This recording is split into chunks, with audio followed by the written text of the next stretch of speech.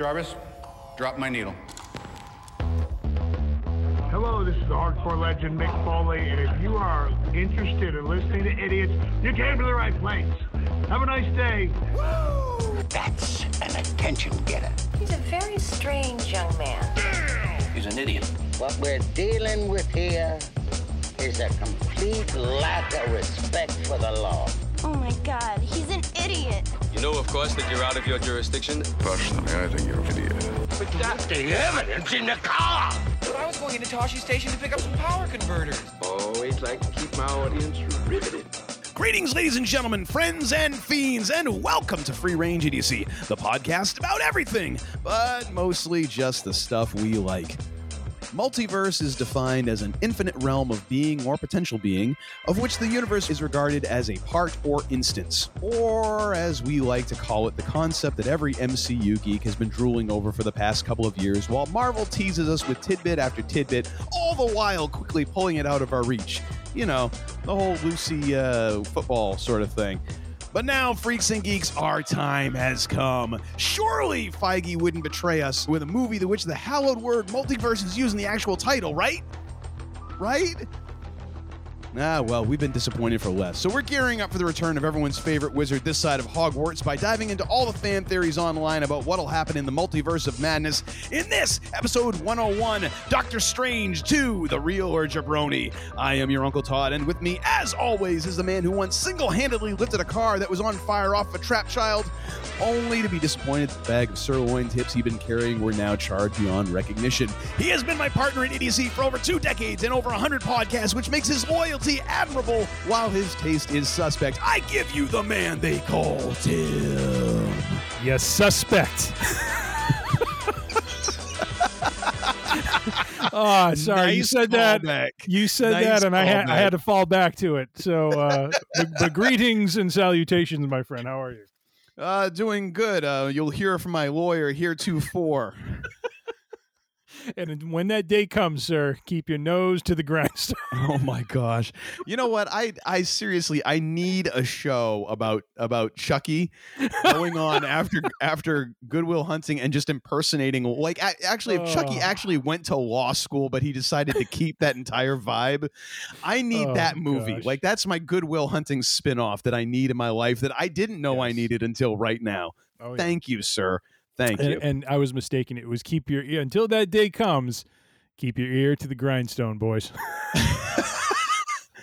How did you find that out? Did you just look that up now? No, I because we talked about it the last episode, and I had watched that clip a couple times because I just forgot how unbelievably funny it was, especially just the outfit he was wearing too, with the slicked hair and just like, you know. Oh, and the white gym socks with the boat shoes. Oh yeah. Oh my gosh. Suspect. Every so often I see people wearing boat shoes now, and I'm like, really? Didn't we get past that as a society? Didn't we all like decide like no on that now? Oh man, that was good. I knew a guy back in college who would wear those sand socks, which I mean, at least that. Okay, fine. Sand socks all year. Yeah. Like in the middle of winter, no boots, boat shoes with no socks. And at least I'm like, you know what? I can admire the commitment, if not the fashion tragedy that this is.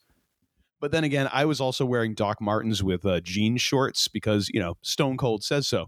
So, I mean, who am I really to lecture anybody on fashion faux pas is the question. And the answer to that is, I am nobody. All right, folks. Well, we got some business to take care of here. We got a whole lot of stuff to get into. But before that, we have to get to the Week in Geek, which is our little repository for all things geekish that not quite enough to make a whole show. It's just the man they call Tim's way of controlling a part of the show. And he keeps annexing more and more, but we'll hopefully keep this one under an hour and a half. However, before we get to that, we have a sponsor.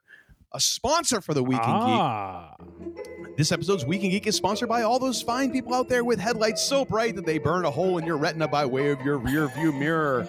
Yes, hooray to those overachieving heroes of the road who feel it's their personal responsibility to light up the night for everyone else while simultaneously blinding both oncoming traffic and the poor souls who happen to be in front of them. Thank you so much for spending that extra couple of bucks to make sure that your jacked up compensation truck can be seen from space.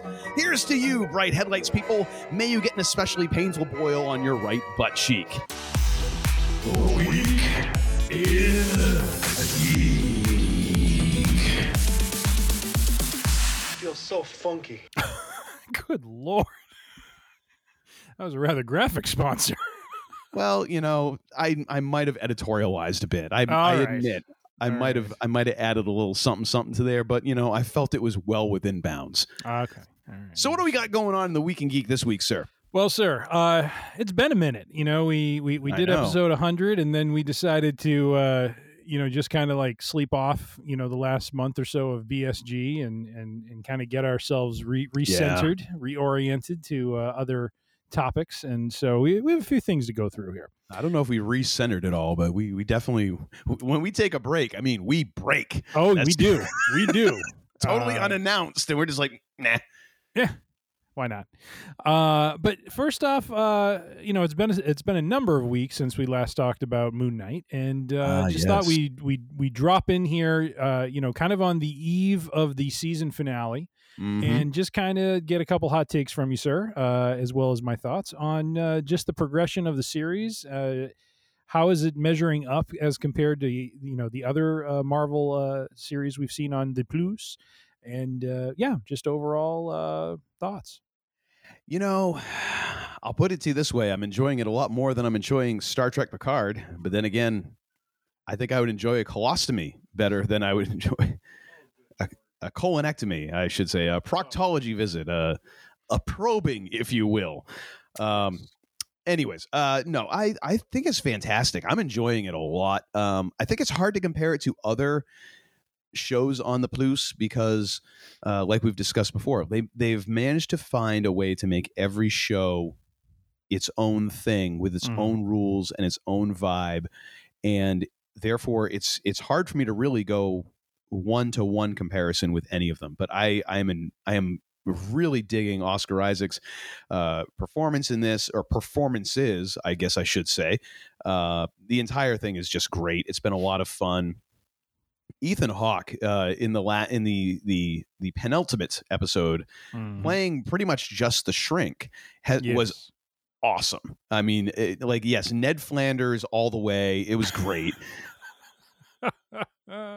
I am so in on this. I'm a little bit worried because apparently Oscar managed to get himself weaseled in here on just a 1-season contract. Like, they usually try and lock people up for multiple commitments, and apparently he managed to get himself just 1 season, one and done. So either he's going to hold him up for a bunch of money, or maybe we're only going to see this version of Moon Knight, and then the torch will be passed very quickly. But either way, it's been one hell of a ride and disorientating, to say the least. Oh yeah. And that last episode, the second to last episode, was, oh my gosh, so heavy emotionally. Oh. Yeah. I mean, goodness gracious. Yes, indeed. What are your thoughts, sir? I'll be honest. This is the first series that I've kind of struggled with a little bit. Really? However, coming out of this last episode, I feel better in terms of what they're doing. So, I'm kind of trying to reserve judgment until we get all the episodes in here. But you said it best. There's been a disorienting nature about it, and I'm sure that that's on purpose and without or with some kind of purpose to it, where not knowing why there is Steven and Mark, and not knowing, kind of jumping into all of this kind of midstream and trying to make sense of what's going on and trying to understand his relationship to Khonshu and this idea of avatars, and just there's a lot of concepts to it that we just haven't seen before, and there's just a point where you're just kind of like, man, I don't, where's this going? It just seems like it's kind of just very weird and different, and I'm not following it in some cases, but episode 5 really kind of brought everything together. In terms of the backstory and why there is Steven and Mark, and what kind of led to, like, it really colored in all of those gaps that existed, that now I look back and I'm like, okay, now I understand what they're trying to do. You know what I mean? Now I'm kind of understand, like, I can't tell you how it's going to end, but I can at least appreciate what they were trying to tell, and from the perspectives that they were trying to tell it from. Whereas, in past, And I know that sounds strange, you know, like Loki felt a little uneven to me at first, and then you kind of locked into the rhythm. You know, WandaVision was just the first one, so you had no comparison really. Falcon and Winter Soldier was, you know, that buddy thing, but this was just so like it just transcended, you know, the sort of paradigms that we're used to, you know, and so I just I had a little bit of a difficult time locking into some facets of the story and kind of caring about things. I think Ethan Hawke's been a phenomenal villain. Yeah. Just fantastic. And I think they've lined everything up really nicely for, you know, for the last episode. Now, my sons have absolutely loved it. And my oldest son, what I really have enjoyed is, much like his old man, back in the day, when he had more time on his hands than he knew what to do with, you know, going into depth on the comic, understanding the backstory, kind of filling me in on all this information that I just don't have the time, you know, to go find on my own. And really, you know, he said this is like one of his favorite series. So it's interesting to kind of see that, you know, his perspective, and kind of hear why he likes it so much and how he's really kind of dug into the lore of this character and liking it and everything. So overall, you know, where we stand now, I think it's another solid series. It just took me a little bit to get there, more so than maybe the prior, any of the prior series has required of me.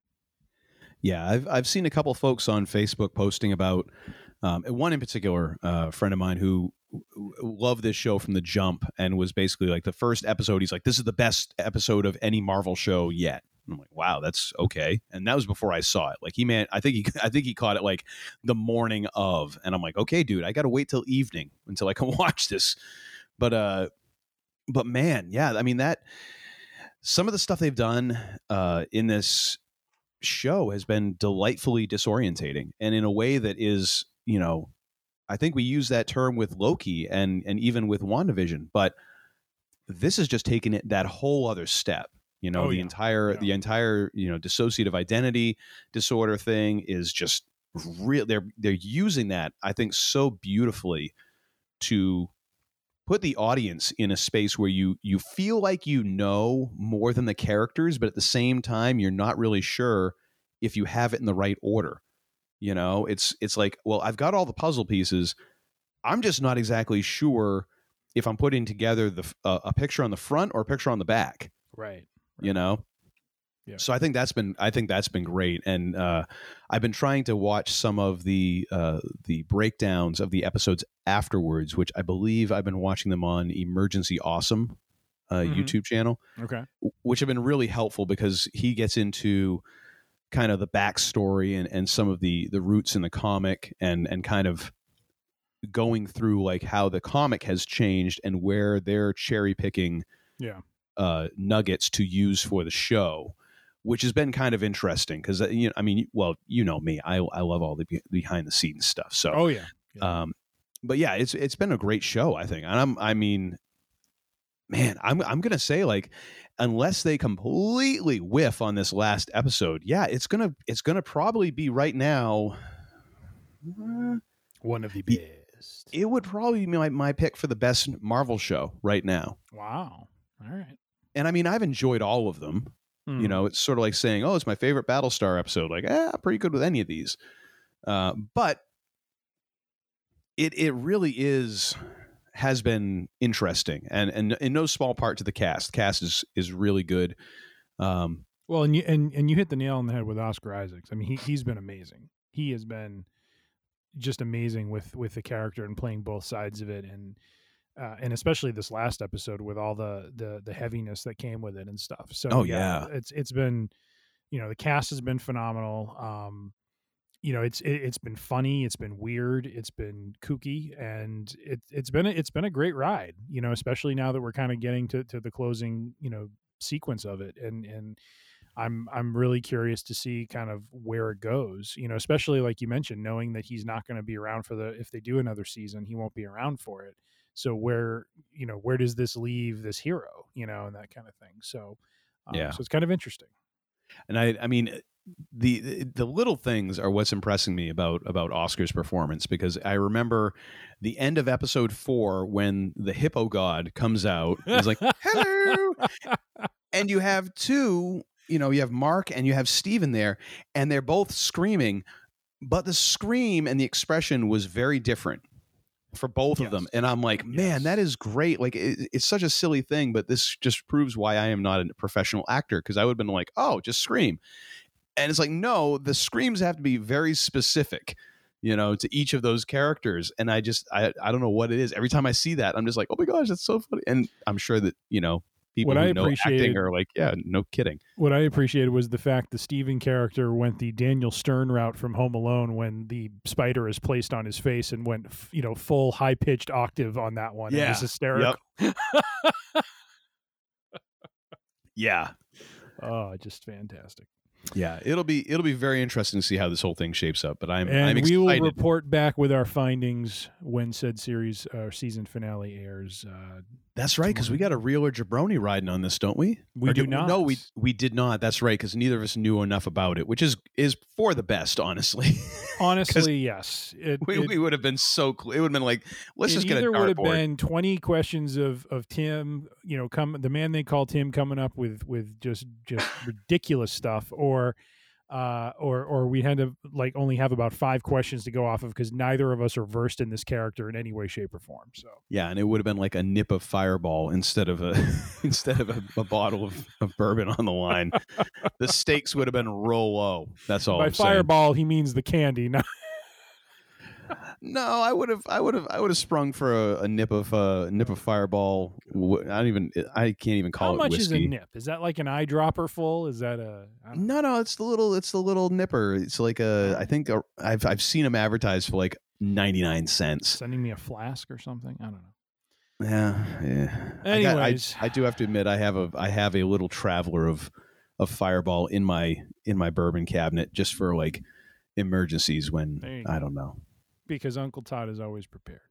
I guess so. Well, moving on from Moon Knight to another Marvel property, and this was, I think this goes back 2 weeks ago, maybe now, was the teaser trailer for Thor: Love and Thunder. Yeah, now we're on to there's 4 different trailers. This is the world we live in now, where it's okay, you get the first trailer, and then within 2-3 weeks, you have I don't know what the real 18 trailers, because there's an IMAX trailer and there's this trailer and this trailer here. I'm so confused. I just love how they incorporated Guns N' Roses' "Sweet Child of Mine" music in there. Yeah, that was phenomenal, and I like the tone they're setting with it, where it's kind of like a very introspective kind of Thor, where we hear the lines about how his fighting days are behind him, and he's he's trying to close the loop, so to speak, on his conversation with his mother from Endgame, where he feels lost, doesn't know who he is, and kind of wants to find himself and be at peace and stuff. And I kind of like that. I like that it's going to be this sort of maybe personal journey for him, with the usual shenanigans that come with the Guardians of the Galaxy and so forth. So I'm curious to see where this goes. Looks interesting. Looks exciting. It was a great first look of Natalie Portman as Lady Thor. No! Don't call her Lady Thor. Oh, sorry. Taika was very emphatic about that. She is Thor. She is not Thor. Lady Thor. She is Thor. All right. We have Lady Sif. I just figure. Well, you got to put some respect on that name. I mean, all right. Nat's sporting the guns right now. I mean, she's been putting the time in the gym. Yes. So and Thor has too. We saw him working the chains there, and I love doing the battle rope stuff with the chains. Yeah. That was great. And the big skeleton of whatever the crap that thing is. And then wearing basically the Forrest Gump outfit, as he's doing it. Yeah, that was great. Oh, the whole thing. The whole thing is just great. I mean, and I love how a lot of the trailers that Marvel has put out, they're like the anti-DC trailers. It's giving you more of a vibe of and a tone of what the movie is going to feel like. And that's whetting your appetite with just enough like, ooh, hey, and maybe it looks like this is going to happen. Whoa, teasing that. It's like, rather than like, here's the entire story. So you probably aren't even going to want to watch the movie. Oh, great. Thanks. Appreciate that. But yeah, I love how they've done that. And I love how they've done what they've done with Thor as a character, like like starting with, with Ragnarok. Well, actually starting a little bit before that, because we started getting kind of like goofy bro Thor a little bit earlier than that, but really hitting Ragnarok. That was when it was like, oh boy, this is not your papa's Thor. This is not right. Who was the guy who directed the first Thor movie? Oh, Kenneth Branagh. Yeah, like a proper director and actor. Now we're way off the map from where we started. Like, the whole Shakespeare, does mother knoweth that you are wearing her drapes? We're way past that now, Yeah. And I'm digging it. I'm so excited for this flick. I really am. And I'm not even entirely sure what's going on in the flick. I just know, like, okay, I'm in. This looks like it's going to be fun. Yeah. Oh yeah. Looking forward to it. It's going to be quality. Yes, it's going to be quality flick. Mm-hmm. All right. Now, this one I threw in because I need to get an official ruling from Uncle Todd on this one. He's a bit more versed in the Fantastic Four realm. But I saw this over the weekend, and I just shook my head, and I have to ask a question after I read basically what the byline here is. So apparently director John Watts, who was director of, I think, several of the Spider-Man, if not all of the Spider-Man films. All three, yes. All three, okay. He has bowed out or exits directing Marvel's projected version of the Fantastic Four. Yes. My question to you, sir, what is it about the Fantastic Four? Because there has yet to be a version of this movie done by someone where there isn't some drama or issue or something going on with the film, with the directorship, with the actors. It just seems like this franchise is cursed in some way, and I want to get your read on it, because you seem to, like you followed it a bit more closely than I have. I'm sure there's something to this. Maybe he did want to. It says he just want to kind of step away from superhero films after doing the Spider-Man trilogy. Understood. However, for crying out loud, it's like, what is it about that franchise? You don't see people dropping from Thor or from not Spider-Man, but from what's another one? Not Black Widow. Why can't I think of another? Well, because really the only Guardians? And James Gunn did get fired for a while there, remember? So firing is different from stepping away, though. Well, true, and I would argue that stepping away, especially amicably enough that Feige's like, hey, we're looking forward to him being involved somehow, which sounds like there was at least enough of his thoughts in the beginning process that, like, hey, you know what? Let's keep you around as a producer so we can just kind of mine some of those ideas, and then you don't have to be involved in like the day-to-day actual thing. You can be big picture, come to a couple meetings, and then you can just walk and then be involved as you want. But I mean, at least it sounds like it's amicable enough that, that rather than like, oh, well, we're going to fire you. I mean, I would probably rather walk than get fired. I'm just saying. Yeah. I know. But I mean, I don't think it's necessarily the Fantastic Four. I mean, although you can say that it looks, for Marvel's first family, they are kind of a cursed ship. But I mean, I think that's probably partly just because, I mean, first and foremost, you have way back in the day, the ill-fated Fantastic Four movie that was made by Roger Corman that was never meant to ever be seen by anyone, just so they could maintain rights, to the Fantastic Four, which was like, I think, I want to say late 80s, early 90s or something like that. Because apparently the deal that Marvel had when they sold them to, I think it was Universal. It wasn't it was 20th Century Fox, because they got the rights back when they purchased Fox. So when they were trying to keep those rights, if you don't make a movie within a certain amount of time, the rights would revert automatically back to Marvel, and then essentially you're out that money. you paid to get them and you had them for a certain number of years, but if you don't use them, then you lose them. Right. And so they did that, and then they made the two movies that had Chris Evans and Jessica Alba, and what the heck's the guy? He was in The Shield, Michael Chiklis. And I cannot remember the guy who played Mr. Fantastic. I mean, not horrible, not exactly, tremendous either, but whatever. And you know what? Those flicks were not horrible. They weren't horrible. They were pre-MCU. They were pre kind of X-Men 2, I guess you could say. Action movies and comic book movies, which is kind of how comic book movies were at that time. For the time period they were in, they were fine. And then I think they just kind of didn't have any ideas. And then once you started seeing some of these other films come out, they just really weren't sure what to do with them. Yeah. And I think the second one didn't do as much business as the first one. And then, of course, you just get into studio politics and all that crap. I don't even want to talk about Fant Four Stick.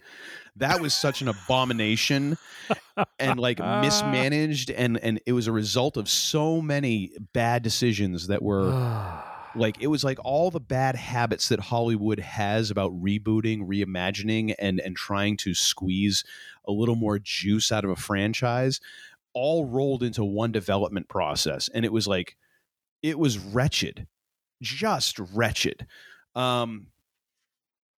This, I think, is probably actually a very good decision and a good thing to happen for Marvel for John Watts to walk away at this point, rather than getting into production and the dude being miserable. Right. And I think it might also come down to whatever Marvel commitment, a commitment that Marvel wanted, because you have to remember, John Watts wasn't working for Marvel. He was working for Sony. And it was Sony working with Marvel, but it wasn't Marvel that was paying him or holding whatever contract or anything like that. And to come over and work for Marvel, they might have said, listen, we want to sign, if you're going to do this movie, we want to sign you up for 3 pictures. And maybe that was it. I don't know. I'm just guessing here because I think I've only read the article that you've read. Yeah.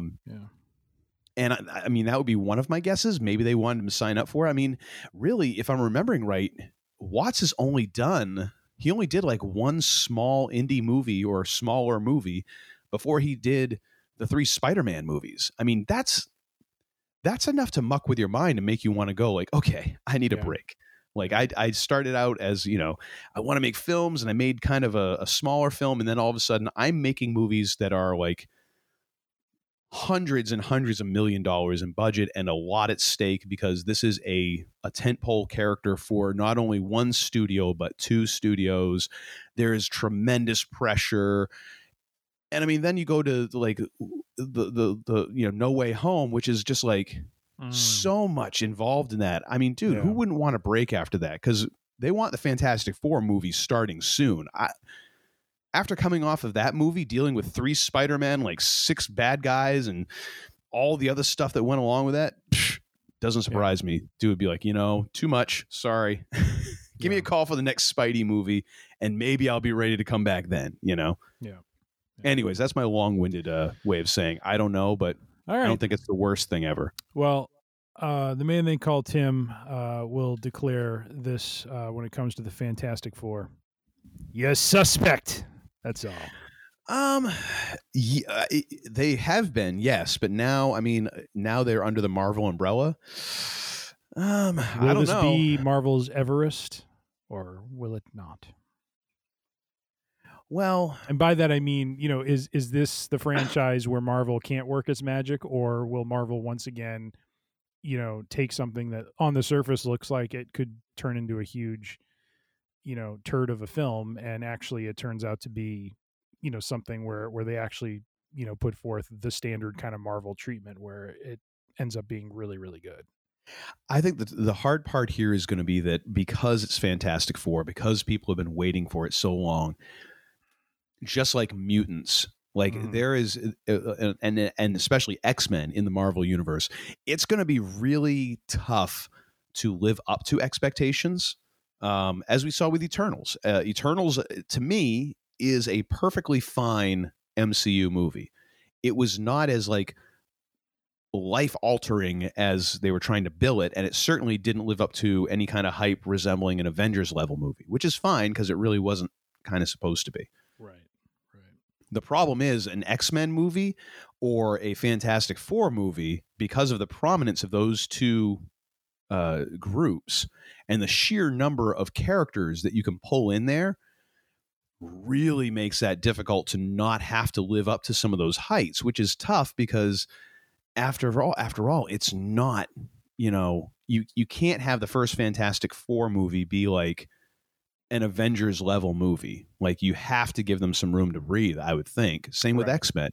So you need to find a story that you can tell and a way that you can tell it and a way to differentiate that and for them to fit in, but also to kind of have room for them to grow and to strut a little bit,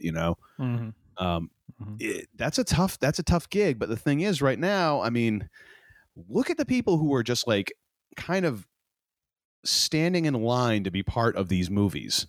Yeah. There ain't no shortage. Like, I mean, John Watts did a freaking excellent job with Spider-Man. Oh yeah.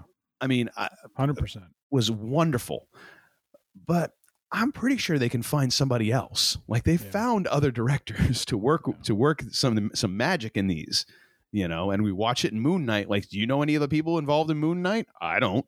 Mm-mm.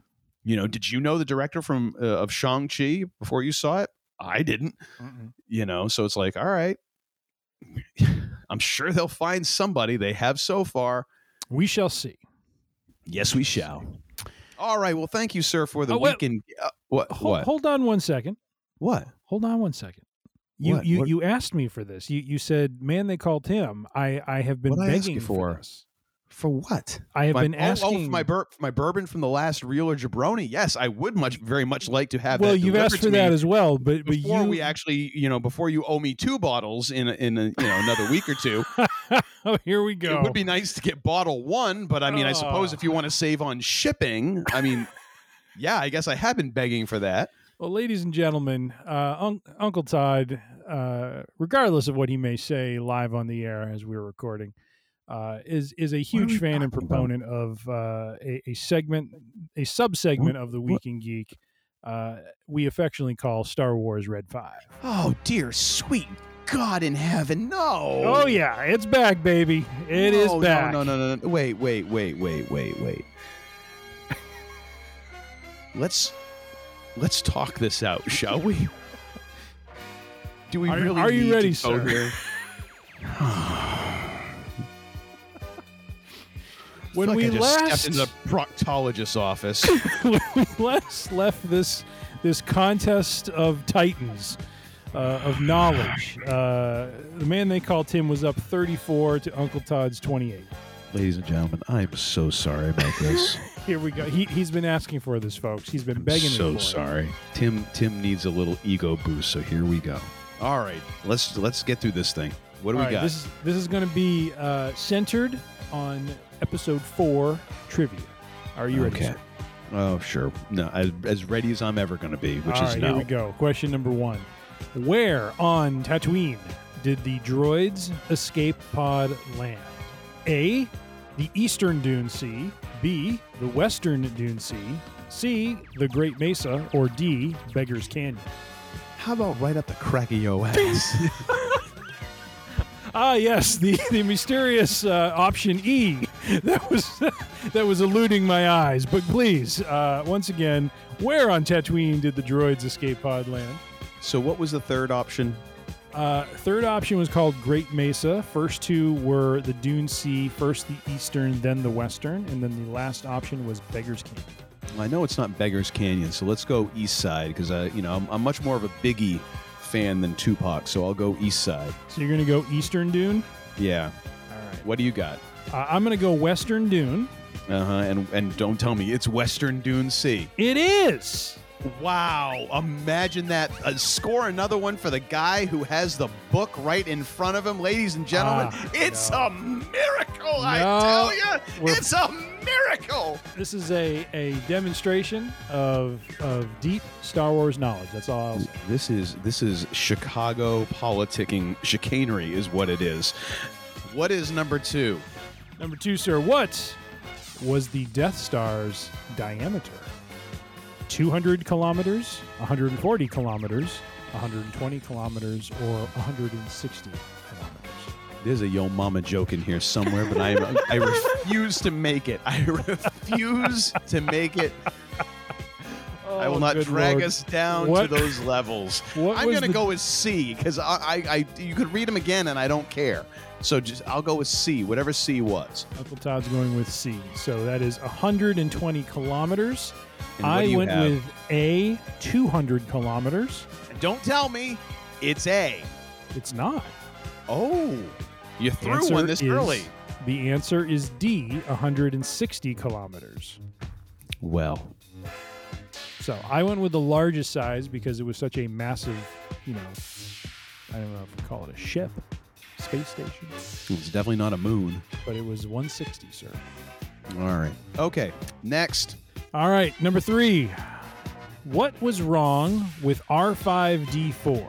What was wrong with R5-D4? A, it had a bad motivator. B, it had a bad servo motor. C, it had a bad communicator. Or D, it had a bad power coupling. A, it had a bad motivator. That was also my answer, and that was correct, sir. Very well done. Well done. Little toss out to the Bad Motivators podcast. There we go, sir. There we go, sir. Question number 4. Which weapon short-circuited the droid's electrical systems? A, the bowcaster. B, ionization blaster. C, lightsaber. Or D, blaster rifle. Which weapon short-circuited the droid's electrical systems? Which droids are we talking about here? These, I believe, are R2 and C-3PO. If you recall, they were hit with something that kind of shorted them out. I'll go with the ion thing because honestly, I don't know. Well, sir, in the Star Wars, and that is also my answer, in the Star Wars universe, sir, if you have the word ion anywhere, it is dealing with electrical disruption. So you are correct. Ionization blaster it is. Well done. Mm-hmm. Yep. And of course, you got that one right, too. So we're maintaining steady state here. For the reasons that I stated. Now, last question. 5? Last question of the return of the Star Wars Red 5. Thank God for that. Okay. What ship was the Millennium Falcon a modified version of? A, YT-2300, B, YT-1400, C, YT-1300, or D, YT-2400? Which ship was the Millennium Falcon a modified version of? I will even give you my answer before you answer. Go right ahead. I put YT-1400. I'll go with that one, too. Are you sure? Because I don't know. Yeah, sure. All right. At least then we're wrong or right together. I get to maintain a steady state no matter what. All right. Yeah. The correct answer is actually C, the YT-1300. Yeah. So I was 100 off. I took you with me. So at the end of all of this, Man They Call Tim came out with 3 correct answers. Not my best showing to date. And Uncle Todd came out with 1 correct answer. What? You chose Eastern Dune Sea on question 1. Oh, that's right. Okay, wrap it up. Question 2 is wrong. Yeah. Oh, okay. no. Sorry. I'm sorry. Hold on. I forgot to put your name down for. You got number 3 and number 4 correct. Number 3 and number 4. Oh, would you look at that? I corrected it. I made a mistake. I owned up to it. Come on now. My gosh, isn't it bad enough that you have the answers right in front of you? You got to try and cheat me out of right answers that I got? All right. So right now our overall score is Man They Call Tim 37, Uncle Todd 30. And to the resounding silence of those who don't care. And that, my friends, is The Week in Geek. Thank God. I mean, thank you for once again combing the interwebs and finding the tidbits and all that. That I thank you for. The Red 5 can go rot in whatever hell that rusty droids go to. Anyways, we so now on to the heart of the matter, as Don Henley would surely say. The main event. I didn't grow up my ponytail for the occasion, unlike Don did back in the 80s. But still, we are going to talk about Doctor Strange 2 Electric Boogaloo. No, I'm sorry. It's In the Multiverse of Madness. And we're going to go through all of the little fan theories that are going on the interwebs right now as to what in the high holy heck is going to go on in this flick. And we're going to give you what we think will happen and what we think is not going to happen. So going through these questions, we will designate either as the real, which is, totally going to happen. You can bet on it. Or the jabroni, which means definitely not going to happen. No way in hell. And if you've listened to any of these shows before, I shouldn't have to tell you this, but for God's sake, don't place any money on any of the things that we're going to say right now. Because it's right there in the title of the podcast, but we're complete idiots. So don't trust what we're saying and put any money on it. If you do, that's your own fault. Did I miss anything, sir? No, you did not. And we are going to have a junior division for this as well again, aren't we? We are going to involve the youngins. So Nice. We will send this out to them, get their returns, and factor in their answers into the overall scores. Nice. Now, have you made your Doctor Who? Yeah, it's Doctor 2 is actually Doctor Who's younger brother. Have you made your Doctor Where and Doctor How? But never mind. Could be. As in that related to Dewey, Cheatham, and Howe, our law firm, as a matter of fact. Have you made your plans to see Doctor Strange 2 yet? They're still in the works. Possibly this Saturday. Good. I procured. I love how they say, oh, it opens on Friday, but I've got tickets to a 4:00 showing on Thursday because that's just the way things work now. Well, wait. So you're not going at midnight on Thursday? No. They have literally the cinema up the street from where I live had showings starting at I want to say the first showing might have been noon. Wow. If it wasn't noon, it was 2 because I had 2:00, I had 3:00, and then I had 4:00 as options. Nice. And I almost took the 3, but then I remember the last time, I think it was Eternals. What was the movie that what was the last? It must have been the Eternals. The last Marvel movie that came out. I had to get my daughter to get out of school 10 minutes early so we could make it to the theater on time. Yeah. And I've kind of felt horrible about it. My wife gave me a hard time for it. I'm like, it's 10 minutes of the last class of the day. Nobody's paying attention anyways, but I still kind of felt bad. Gosh. So I got the 4:00 ticket so we can at least get home and kind of chill out for a little while. Father of the Year award. Well, I mean, an argument could be made either way is all I'm saying. But yeah, so we're going to see this on Thursday, so I'll be well prepared to sort through these. However, I think if we have got our scheduling correct, we're actually going to put that off for a week, and next week we are going to share our thoughts on a certain Star Trek episode series that is concluding this week. AKA Uncle Todd's venting session. Oh, I've got some things to say about Jean-Luc. We've been off for a couple weeks. He's got some things to say. So let's, ladies and gentlemen, this pressure cooker needs to be relieved. Let me just say. Oh, man. Yeah. Good Lord Almighty. Yeah. So the less said about that, the better. So let's get on to the theories. What have you got here, sir? These are all collected by the man they call Tim as well. So kudos to him for really doing the lion's share of work on this episode. My pleasure. So do you want to lead us through here, sir? Yeah. So before we dive in, just throw out there real quick the sources of said rumors as I scoured the interwebs come from the following, and we will give credit as we go down the list here for those that are very specific to them. But Collider.com, Inverse.com, and ScreenRant.com, all purveyors of theories that have been kind of collected from fans. So I want to give credit where credit is due for some of these. So as we go through, the first 10 of these, are called, I call it in or out, because it is really all about who are we going to see and who are we not going to see. Yeah. This is always a staple of the real and the jabroni, because of course, half the fun of these movies is being surprised or understanding or just talking through who we think could appear based on the prevailing theories of the storyline. So, with that being said, our first one, which I'm sure Uncle Todd will appreciate, that's got to be Kang the Conqueror will be in the film. Real or jabroni, sir? This one's tough because, I mean, this could lead to a lot of litigation in the results. No, I'm being serious because if you... We will debate, we will litigate, and we will... will it be Kang the Conqueror, like specifically mentioned as Kang the Conqueror, or will it be like the, his Egyptian counterpart from, bygone eras? Will it be, the He Who Remains? Who knows? I actually kind of feel like the funny thing is, like, so there's the Illuminati, right? Uh-huh. And we know that they're going to be there. And then there's also a couple of other, like, there is a Council of Kangs in the comics, which I dare you to try and say that 3 times fast.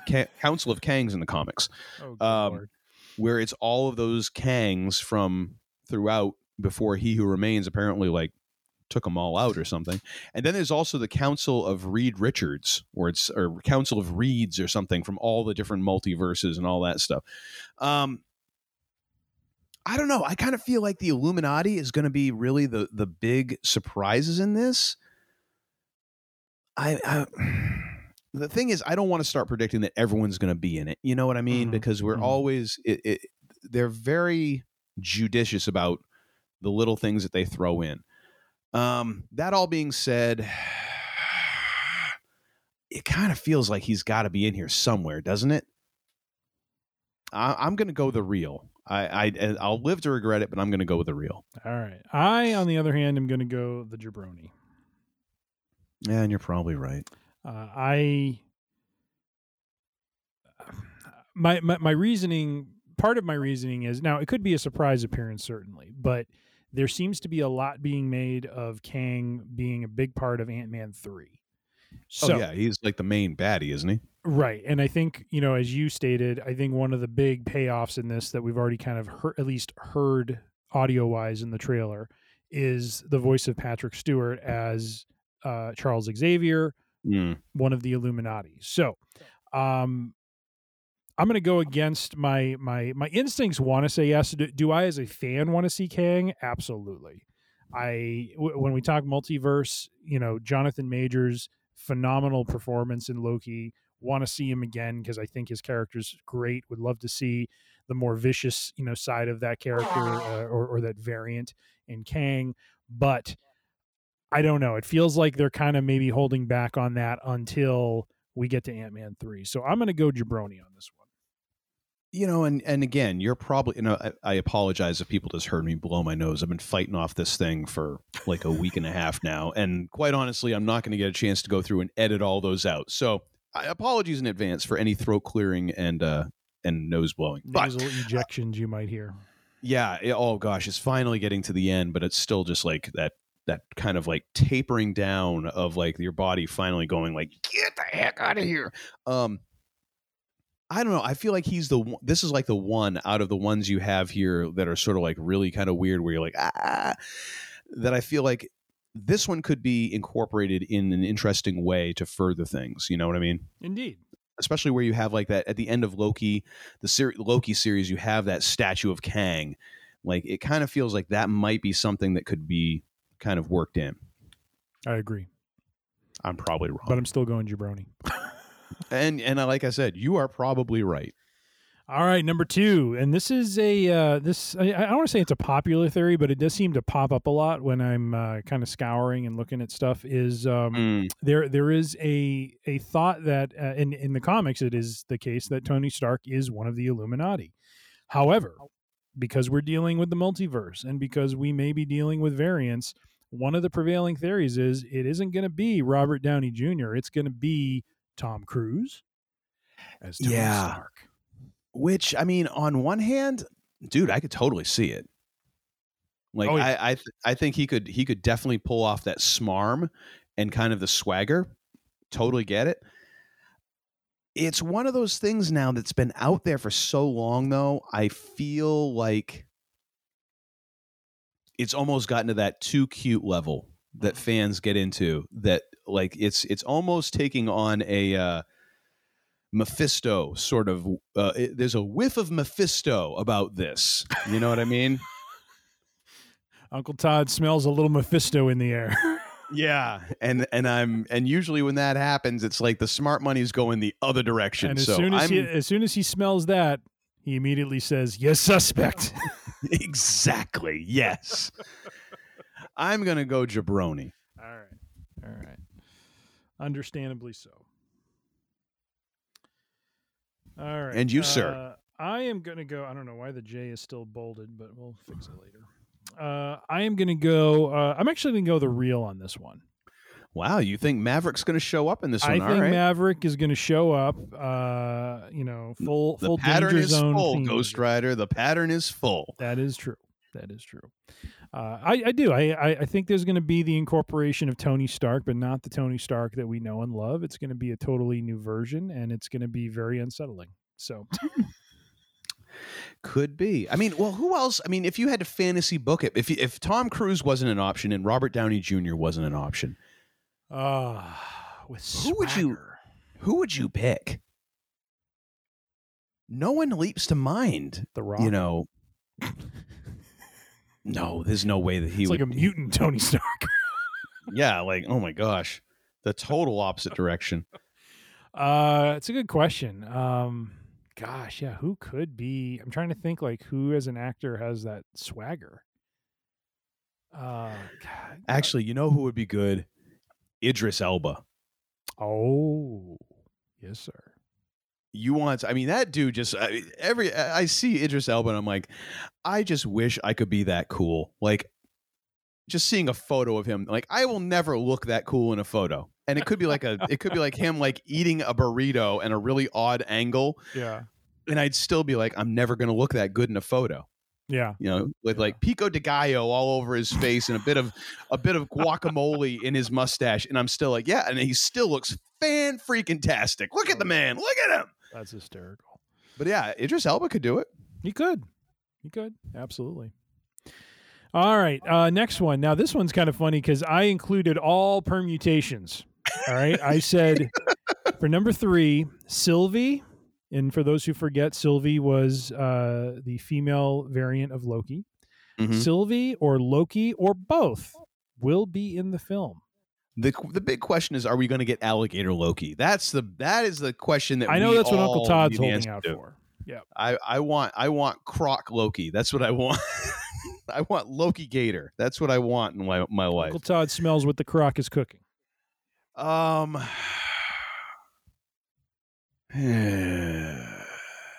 know I said that Kang would be in there. Man, it would be cool, wouldn't it?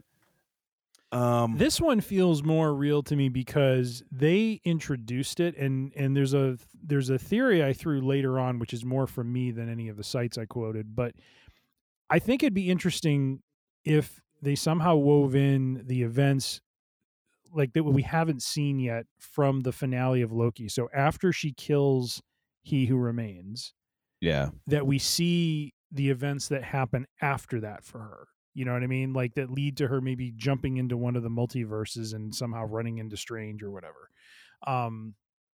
So I don't know. My feeling is like I'm a little more bought into seeing Sylvie and Loki than I am into Kang, I guess.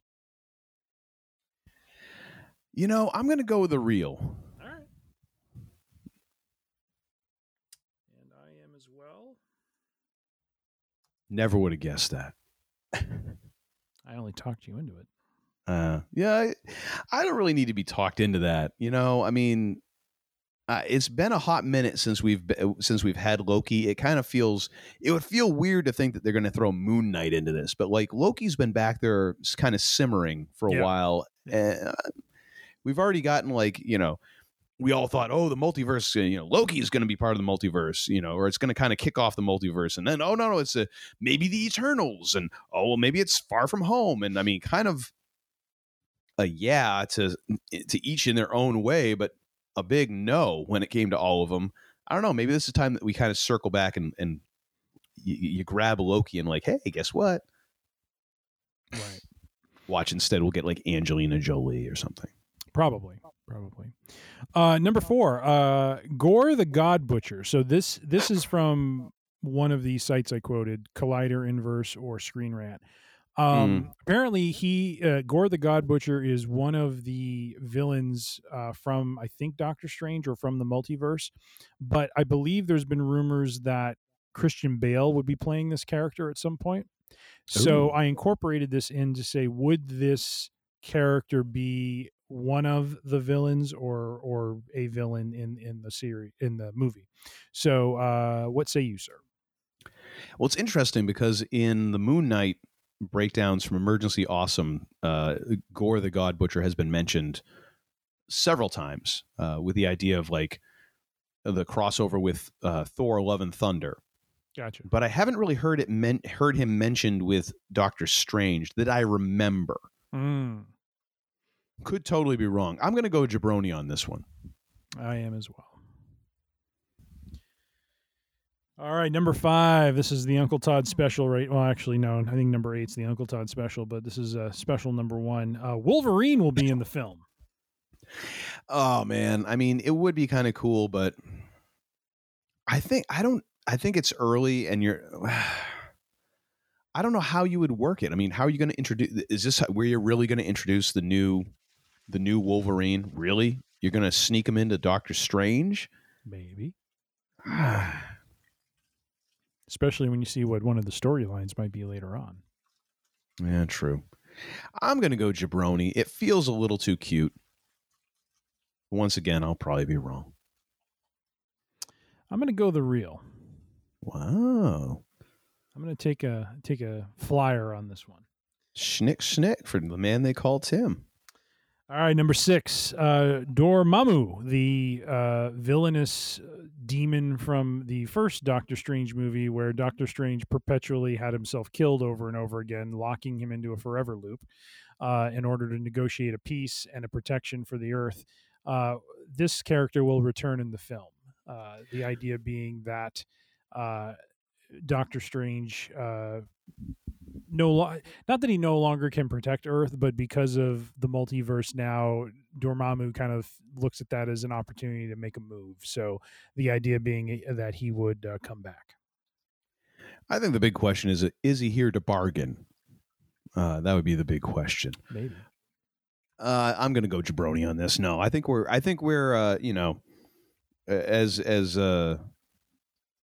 as Bill Belichick would say, we're on to madness in the multiverse. I think that we're done with Dormammu for a while. All right. I will also agree and say jabroni as well. I think he was the villain for the first film. I do not think we need to bring him back. So, number 7, the inverse to number 2. Robert Downey Jr. will not appear as Tony Stark in the film. Gosh, don't you kind of want him to? I mean, really? And I'll read it again. He will not appear, so you make sure you adjust your answer accordingly, sir. I know.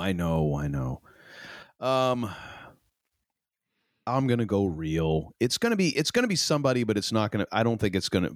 And again, I'm totally trying to like reverse psychology this thing, and I'll take a hit on this one if we get a RDJ. Back for a curtain call, gladly. I know. I think they're going to go with the Tom Cruise shocker. I just saw number 8. You bastard. Now we get to the Uncle Todd special. Ladies and gentlemen, right directly for him, Mephisto finally debuts in this film. Well, that person over there could have been Mephisto, so you can't say that technically he wasn't in the movie because he could have been in the movie. That toaster over there, it could be Mephisto. That tick. Oh my gosh. That tick crawling across the window. It could have been Mephisto. I mean, actually, well, if a tick actually does sound like the perfect form for Mephisto, really. Indeed. Ticks are the most horrible creation ever on the planet. Oh my gosh, They're just wrong. Oh, I take mosquitoes over ticks any day. Anyways, no, we shan't be seeing Mephisto. That is a big old jabroni with a capital J. All right. I will join you in the disappointing guess of jabroni. Wow, you're really going for bear in these next couple here. Oh my gosh, I hadn't gotten down to this far in the outline. All right, number 9. Now it gets real, ladies and gentlemen. Mutants will officially debut in the MCU. This one's interesting because if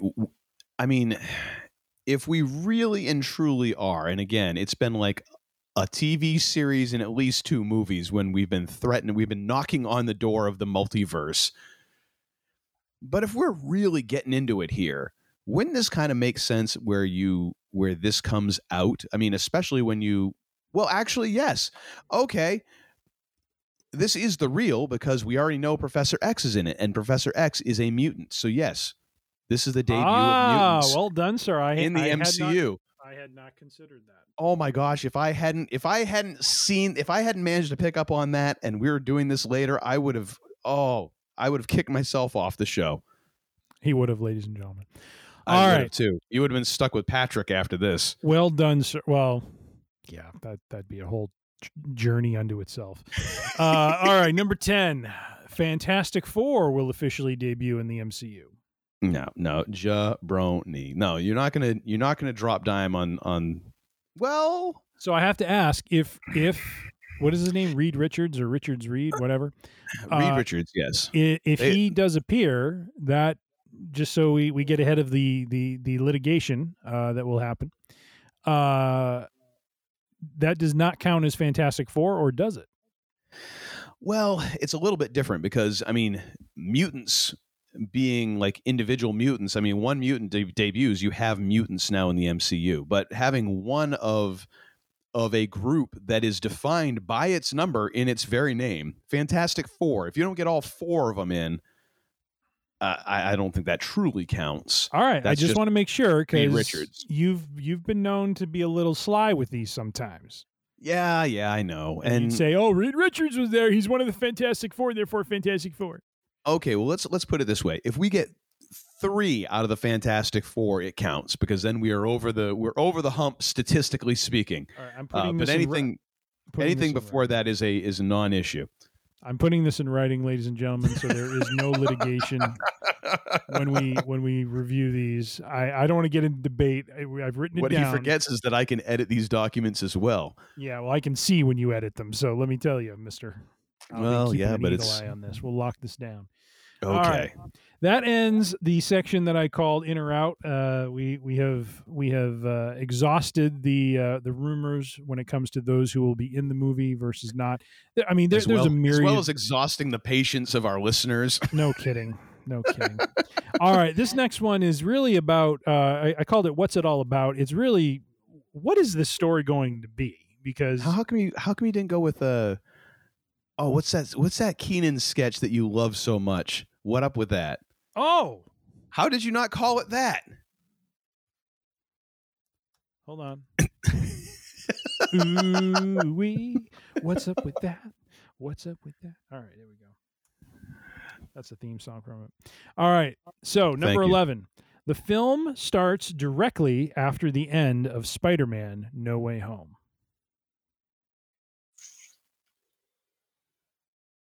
Well, it would seem to make the most sense because he really did just finish mucking up with the multiverse there. Right. I mean, the question I have is, like, in the trailer, Wong is, there's lines where Strange is talking about, like, I had to do this, and Wong is kind of chastising him for doing this. So I can only assume this is what he did in No Way Home. I would as well. I'm going to go with real on this. All right. Because we've had enough time jumps. If it's not immediately, it's going to be close enough that it's immediate enough. It's not going to be like 3 years later. Yeah, it feels like the spell he threw, which was meant to prevent, the collapse of their reality. It seems like that's the logical starting point for all of this, right? I mean, if it's about the multiverse, like if it's not that, then there's some other independent event that happens that kind of kicks everything off. But it feels like this is a very natural kind of start to it. Yes. So, all right, number 12. What's up with that? Well, so you were saying real as well. Oh, right? I'm sorry. I'm saying real as well. Like in my mind, it's just the logical way to start it off. But totally agree with you. I could be proven wrong. Number 12. Wanda brings back her sons through multiversal shenanigans. Now, are we talking about Wanda Scarlet Witch or Wanda the Wicked Warden? I'm just trying to make sure I have these. Well played, sir. Well played. I just want to make sure I have these clear in my mind. Man, I'm the one that usually fires that pistol, and you beat me to it. Exactly. You know, I just figured I'd undercut that one right away. We were talking Wanda the Scarlet Witch, sir. Okay, good to know.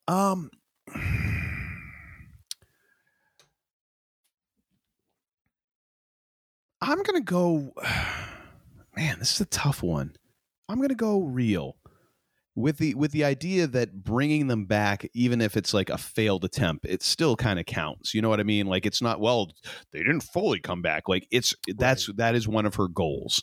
I'm going to put it that way. Well, and let's be clear, because I don't want to litigate this, like I said, on a technicality, but, and I'm going to say real as well, because I feel like that was kind of a key point at the end of WandaVision, was her connection to her sons and hearing them in some way, shape, or form when she was, kind of in that after credit scene. Yeah. But I want to be clear that the sons are coming back in new footage. This is not like there are scenes in the trailer that call back or harken back to WandaVision. Yes. Yeah. No, totally. I want to be clear that it's Agreed. not a retread of something we've already seen. This is, she literally brings her sons from another universe to her reality, wherever that is. And yes. That is what this is meant to be. Yeah. Like Kingpin trying to get his family back from another dimension in Into the Spider-Verse. Yeah, exactly. All right. Number 13. This is an interesting one. The Young Avengers form during the film. I'm going to go jabroni on this one. We're getting the first piece, if not pieces, but I think it's a little bit much to say that you're going to have an entire team form during this movie. So no Flo-Flo? No. Pugh? No Flo-Flo. Okay. Well, I mean, she might, but I mean, the thing is, like, Young Avengers would be, so there's America. America Chavez, is that her name? Yes. Yeah, we already know she's in it because we've seen her in the trailer. Yeah. And I guess Flo-Flo would count. I mean, so you could easily somehow have her incorporated. I don't necessarily, and then of course you have Miss Marvel, right. And then there's a couple of others that I cannot remember at this point. I think it would be tough to get all of them incorporated. I think this is the beginning of when we start seeing those seeds planted, because then you also have the Marvels coming up, and you have the Miss Marvel show on the Plus coming up. Plenty of room and time to get that team coming together. So I think this is just the beginning of it. I don't think the team will actually form properly in this movie. All right.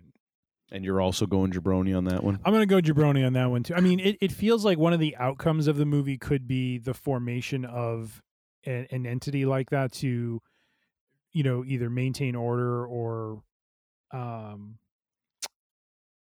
guess maintain order across the multiverse. However, we know so little about where this is all going. It feels like a stretch. You know what I mean? Yeah. But I agree with you that the seeds could start being planted for something like this, but it not actually fully realizing in this movie. All right, number 14. So I started speaking about this one back when we talked about Sylvie and Loki. We see some of the immediate events after Sylvie kills He Who Remains post Loki season finale. This is one I kind of took from a Collider theory, but also put my own spin on it because it didn't call this out specifically, but because we're dealing with the multiverse, I'm kind of wondering, are we going to go back to that event which in theory triggers the multiverse to become what it is? And do we see some events that happen after that? I think I'm going to go real because I think it would. Again, I think that it's time to kind of go back and call in some of those bets, if you will, call in some of those debts from Loki. Some favors, Michael. I think that I think the great thing is, like, it's interesting because we have seen the last two, last couple movies, and this is the beauty of the MCU and the way that they plan things out, and all these movies work together and TV shows work together, is if they already know kind of what's going to happen, or like, we want to get some stuff for this future thing, and like several of the actors have said, like, sometimes they're shooting stuff and they don't know what it's for. Right. Like, they don't actually, they're just like, here's this scene, and they aren't exactly sure where it's going to go. And in some cases, some of those scenes have actually shifted from movie to movie. You have Sylvie and Loki on set, like, boom, hey, let's just shoot these couple things, and boom, and now you can just drop it in there. In the same way that it could be really interesting with depending on just how much cooperation there is between Marvel and Sony, if we get some Andrew Garfield and Tobey Maguire footage of them back in their OG universes in this movie. You know what I mean? Because the interesting thing is, isn't Sam Raimi directing this flick? That's a good question. Let me look it up real quick. I'm pretty sure he is, and he directed all. I believe he directed all three of the original Star Trek. Oh my gosh, got Picard in the brain. The original Maguire Spider-Man movies. Yeah, Sam Raimi is the director. Yep.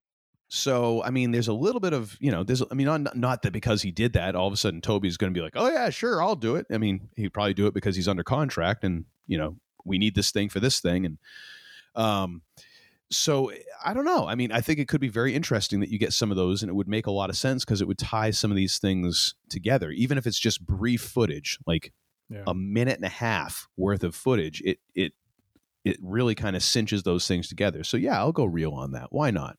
All right. Very nice. I'm going to go real as well. Like I said before, I think the most real, I shouldn't say the most realistic, but the probability is, I feel, greater for a Sylvie Loki appearance and intertwine into this movie than anything else, because of the fact that it is the impetus that kicked off the entire concept of the multiverse. So it feels like that would be it, and it feels like there should be some fallout or events that follow from it that at least show us where Sylvie is, or where, like at the end of Loki's season finale, we did see Loki in an alternate reality of the TVA, and so I'm just wondering if now we see Sylvie's perspective of that. That would be kind of interesting to me. So very true. Yep. I'm going to go real on that as well. All right, number 15. So this was an interesting one from Collider. But and I'll go first because you've been going first on all these. This one is the Celestial Arishem. So this is one of the Celestials from the Eternals. Uses the multiversal shenanigans as the third strike for passing judgment on Earth. So if you remember at the end of the Eternals, there was a judgment that was going to be handed down from the Celestials on Earth, and he ended up taking some of the Eternals with him. So where are these three strikes? Well, according to this theory, the first being the mightiest heroes, as it says in the Collider article here, using the Infinity Stones like an on-off switch to alter the destiny of billions. So, of course, the snap, and then the snap to reverse the snap. Then the second strike is the Eternals thwarting the emergence, leaving a Celestial enclosed in marble in the middle of the Indian Ocean. And the third strike being Doctor Strange's spell from Spider-Man No Way Home. And so does this accelerate or basically be the motivator for Arishem? Is that, do I have his name right? Yeah, something Arishem, like that. Yeah. To pass judgment. I don't think this happens here. I think this happens in maybe a different film, but I just don't see that being a factor in a Doctor Strange movie. But so I'm going to go jabroni on this one myself. But what is your thoughts, sir? I'm going to go jabroni as well, because I believe, again, kicking back to Emergency Awesome, I believe that we got a glimpse or there has been some hint of that celestial being, the Celestials being part of Thor Love and Thunder. Ah, gotcha. And it'd be I don't know, it would seem to me that a Celestial attacking the planet would be much more of an Avengers level, or a much larger event than Doctor Strange and Scarlet Witch, even if they were to team up, that sort of thing. It kind of seems like a bit much and a bit soon after, the big red dude just appeared in the sky over Earth. Seems way too tangential to the film, given everything else that we have seen in the trailer that could be going on. Yeah, it's a very much a this Earth, this dimension sort of thing, and this movie seems to be heading in a lot of different directions. Yep, agreed. So we will both go jabroni on this one. Yeah, sure. All right, number 16. We get into some good stuff. The Illuminati formed after the events of the Loki season finale. So the idea being that after Sylvie kills He Who Remains, the multiverse begins, and the Illuminati are formed after this. So as we've seen in the trailer, we hear Captain Picard's voice, Patrick Stewart. We should tell him the truth, or whatever it is he says. So one of those things being that the Illuminati formed after the events of that season finale. What say you, sir? I'm going to go jabroni. I think it happens sooner because, as we've found out, He Who Remained was aware of the multiverse and was able to move across the multiverse before things all cracked up. Yep. So it's been around for a while, and the whole deal with the Illuminati is that this is like some really freaking smart dudes, which is why you have the Reed Richards, you have Professor X, you have Tony Stark. Like it is essentially like the smartest cats, on each Earth. And I believe, I know Black Bolt was in there, but wasn't Black Panther also one of the Illuminati at one point? Yeah, when I was looking at theories, there was a few different lineups, and number 17 is kind of a stab at one of them, but yeah, because like you said, it is varied in different comics and stuff, but no, I think it happens sooner. All right, I'm gonna go jabroni on it as well. As much as I want to see a little bit of Loki kind of bleed into this, I think that's a bit too much. And as we find out in a little bit here, the Illuminati may be in place for another reason. So we'll get to that in a moment. Number 17, again, an Illuminati-focused theory. The Illuminati, okay, so this is the lineup. So what say you, sir, this one? The Illuminati will include Professor X, Tony Stark, Reed Richards, Black Bolt, King of the Inhumans, for those who forget, and so the implication here is by the end of the movie, Doctor Strange. So this may not be the lineup we see when we're first introduced to them, but maybe this is the lineup that exists as the movie comes to a close. Because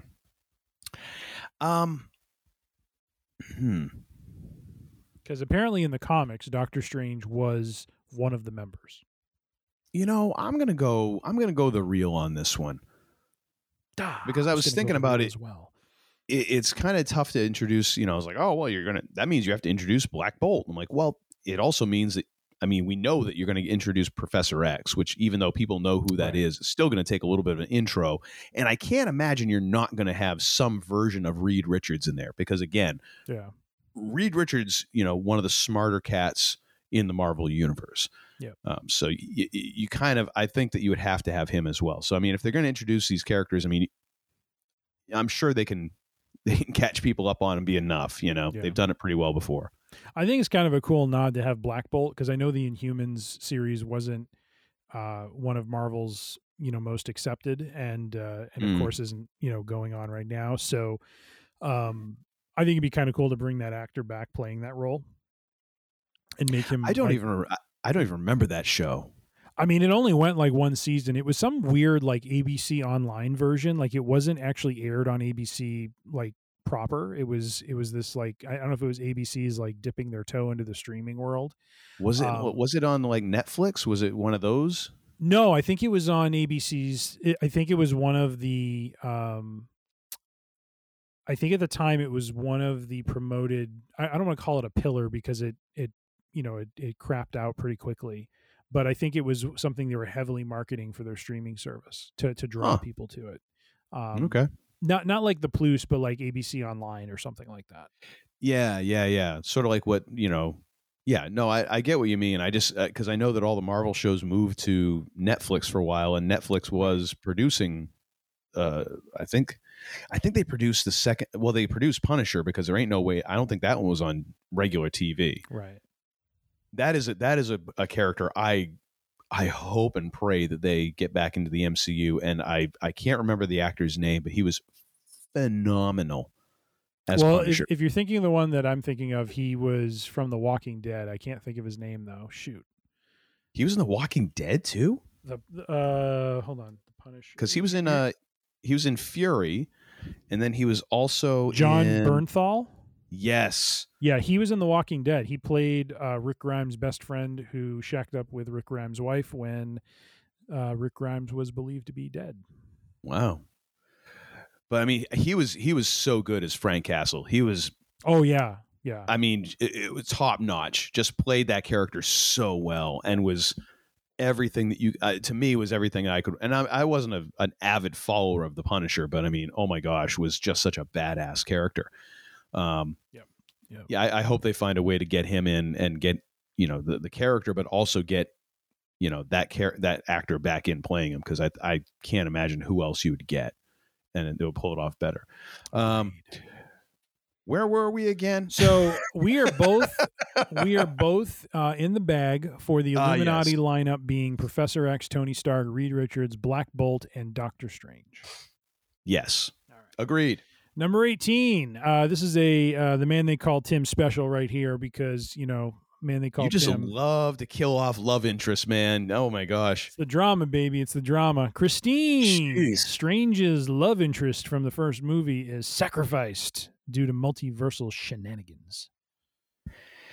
Man, it's so easy to say yes, because it's just in wrestling terms, it's cheap heat. It's like coming in. Is it X-Pac heat? It's no, it's definitely not go away heat either. But it's like coming into the ring and running down the local sports team. Like it's that sort of thing. It's easy. It'll be there, and as long as you don't mess it up, it's drama in the bank. I'm gonna go real. Really? Wow. Jeez, you basically, after saying everything to the opposite, you saw that I put jabroni. You did what I just did, which is look up the list here, and there's too much balance on the sheet. You need some chaos, brother. I actually wasn't even looking at that, because I was like looking off into the distance, trying to do the calculations, and it's one of those deals where I'm like, no, there's no way they would do it, because of they didn't do it in this movie, and they did it in this movie, and then I'm like, well, but again, it works. Could be. I'm going to say jabroni, just because every time I've said the real for this sort of thing, I've been wrong. So yeah, when's what's her face going to show up in Spider-Man? What's her suspect? What was the actress's name? Oh my gosh, you hung your entire thing on that. Oh my gosh. Hold on. Yeah, I can't remember her name either. Hold on. Kirsten the original. Dunst. Yes, Kirsten Dunst. The Kirsten Dunst effect. And now you're going the opposite way. Because Stan's saying everything because of Kirsten Dunst. The Dunst effects. That's what it's going to be. That's right.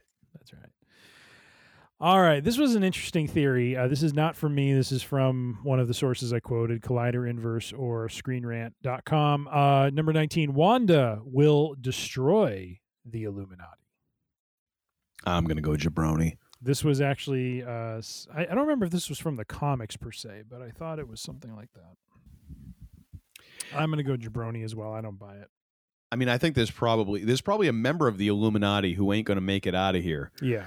And I would probably say it might be Patrick Stewart. Oh, that would make sense. Because he's pushing 90, ladies and gentlemen. So How are you going to lure Sir Patrick back after he had he's talked about how he really feels that the character was his end in Logan was really it had the gravity and it meant something and all this. Like, well, how do you appeal to an actor with one great death scene? How about a second one? Actually, this will be his third one because in X-Men 3 he also died. That's right. Okay, so 3 death scenes, Patrick. Come on, let's make it a trifecta, baby. Oh my gosh. Patrick Stewart. Apparently, you can't kill off Picard. They just give him a brand new, Captain they just Picard, give him a brand new body. Captain Picard lives forever. Charles Xavier dies not once, not twice, but thrice, ladies and gentlemen. I mean, they already gave Picard an artificial heart, and then that wasn't enough. They had to give him a whole freaking Vision body. The Gollum treatment. Yeah. Oh, well. Oh, my gosh, that's funny. All right, number 20. This, again, was another theory from the online Denzians of all that is proper and normal, apparently, in comics. Some combination of Moon Knight, Hawkeye's protege, whose name is escaping me, Black Widow's sister, Flo-Flo, and the X-Men are drafted to help Strange battle the creatures that crossed universes. Real or jabroni, sir? I'm going to say jabroni. I'm going jabroni too. I think that you're going to see some heroes pulled in from other multiverses, but I don't see I don't see Moon Knight popping up in this. Yeah. But again, that's a surefire way that they're all going to be in it. So what else? Well, we did pick the Bengals, and the Bengals done lose. So yeah. Yeesh. Sorry, Cincinnati. Yeah, they've got some chili. They'll be fine. They do. Okay, number 21. Because I think we went jabroni on both of those. Okay, number 21. Strange seeks out Wanda's help to magically interact with the Book of Vishanti. So this is the theory from Inverse.com that I found, where the Book of Vishanti is in a way magic MacGuffin, if you will. That is utilized by Strange in the comics. It's a very powerful, apparently, spell book, strong enough to deflect any magic that's cast at it. But it also contains important information about the creation and development of the Marvel Universe. Its contents were dictated to humans by the Vishanti themselves, who are 3 godlike entities dedicated to defending Earth. So in the comics, Strange apparently uses this at one point to, of all things, after reading all that, determine if any members of the New Avengers are lying to him. That's a heck of a way to use a... What? Seriously, it's like a glorified lie detector. Oh my gosh. The whole idea here is that if they incorporate the Book of the Vishanti, then it's only usable by someone who can perform witchcraft, which would be Wanda. Because of her ability to wield chaos magic. However, as the article points out, Strange seems to be shown wielding chaos magic himself in the trailer when you see him waving his hands around and a bunch of red stuff flies around. So that's kind of the idea behind the theory, is that he essentially drafts Wanda to be his proxy, to wield a book of massive power for some Lord knows what kind of purpose. Sure, why not? What say you? I'm going to go jabroni on this one. It just seems too far out. I'll go real. Why not? You just want the chaos, man. Yep. Yeah, man of chaos. All right. This next one's interesting.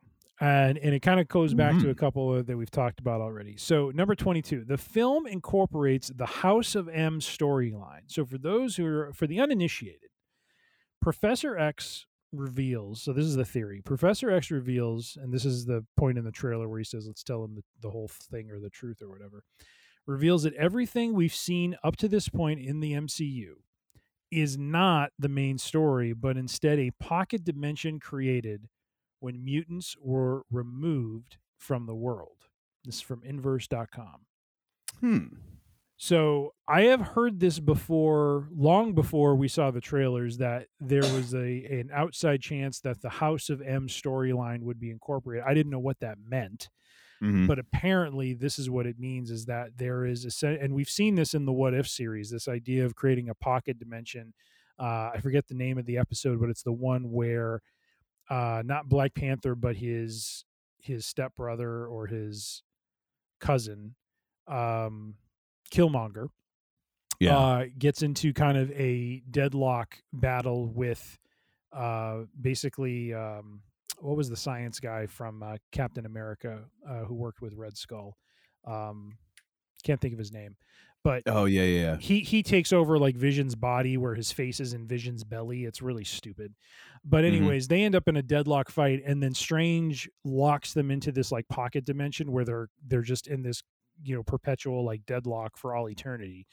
So we've seen the idea of a pocket dimension in Marvel, and so it's kind of interesting to consider that maybe everything we've seen up to this point has been this sort of sequestered universe where mutants didn't exist, and this movie is kind of the, you know, goes back to the, you know, will we see mutants in the movie and this sort of thing, that now we see reality is there have been mutants and they've been there all along, but Professor X, for one reason or another, you know, they've been taken out for some reason. So that's kind of the thought behind it. What say you, sir?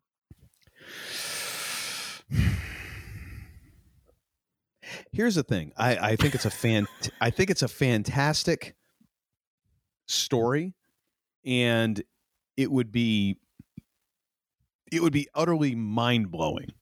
However, you know, for comics, this is great. You know, because you've got a new comic coming every, I forget how often comics come out now. I just don't remember.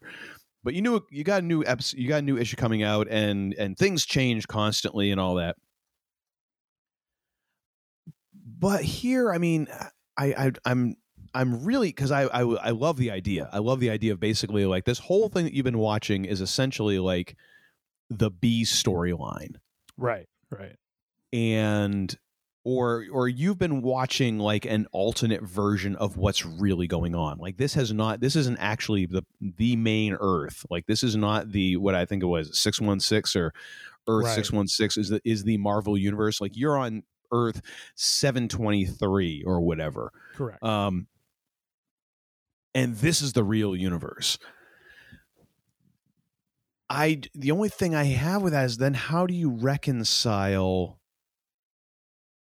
everything, and you just reset everything that you've seen now? Like everything now is like, okay, now whenever you see characters, they're all different because now we're talking about a different version of Earth. We've shifted completely. Or do we just continue with this one? And then I'm trying to figure out how that would work. So as much as I love it, to me, it's one of those things that it's like, it's really geek and really awesome and mind-blowing, but it's a little too cute. I don't see it playing out in a way that would reconcile with everything in a way that would make sense. So I'm going to have to go Jabroni. All right. What do you think? I'm going to go the real on this one. Wow. And I'm the agent of chaos. Okay. I'm going to go I have been very consistent. Jabroni pretty much down the board here. If I go, well, no, there was a real there. Never mind. Anyways, needless to say, I have no point. But I will go the real on this one. Your words, not mine, sir. Yeah, Your well, words. I in the same way that you did, you know, you got ahead of Wanda the Wicked Wardrobe there, or Wicked Warden. There we go. So Wanda the Wicked Wardrobe. It's a crossover. It's the sequel with The Lion, the Witch, and the Wardrobe. It's the Narnia sequel that we never saw. Oh, that you never knew you really wanted. All right. Actually, you probably didn't. Ah, good Lord. But yeah, I'm going to go the real on this one. I think this this House of M storyline sounds very interesting and intriguing. All right. Well, we shall see in less than 48 hours. We shall. Number 23, the multiverse is caused by Doctor Strange casting spells from a book of dark magic called the Darkhold. This is from ScreenRant.com. I will go first because you have been doing the honors on all of these, and it's not fair to you, but I'm going to go the Jabroni on this one. The prevailing theory on this is just that the Darkhold is, you know, again, kind of like the Book of Ashanti, this very powerful spell book, and Doctor Strange chooses to cast some spells out of it, and it's what leads to a lot of the, chaos that we see kind of in the trailer. However, I just don't think that's going to factor into it. I mean, we've already seen him cast a spell in Spider-Man No Way Home to prevent whatever was going on there from destabilizing reality, and so I think that will end up being the motivator for what happens next. And so I'm just kind of going through the article here, but let's see. Strange will go to Scarlet Witch for help in dealing with the threat of the multiverse. It's unclear why, but not least why he believes she knows secrets. It's not, but it seems she will give him the Darkhold. So the idea is that she would give him the Darkhold, like she has it. Actually, I'm trying to remember from WandaVision, does she end up with that book, the Darkhold? Like, is that what she's reading in the post-credit scene when she's like the astral projection of her is kind of reading through it? I don't remember. She is reading through a book. Yeah. I'm not sure. Do you want to look it up, or do you want me to plausible. Look it up? It is plausible. What book is Wanda? Let's see. What else? Reading at the end of WandaVision. Thank goodness for autocomplete, because I've only got one hand here. That is the Book of the Damned. Oh, okay. So it isn't the Darkhold. Okay. Well, that's the prevailing theory, that she would give him the book and then he would use the book to deal with some of the multiversal creatures that are crossing universes and that kind of thing. Yeah. This would, of course, mean Doctor Strange, not the true. Yeah. Oh my gosh. You all right? Once again, choking on my own spit, ladies and gentlemen. It was always going to happen this way. Lord.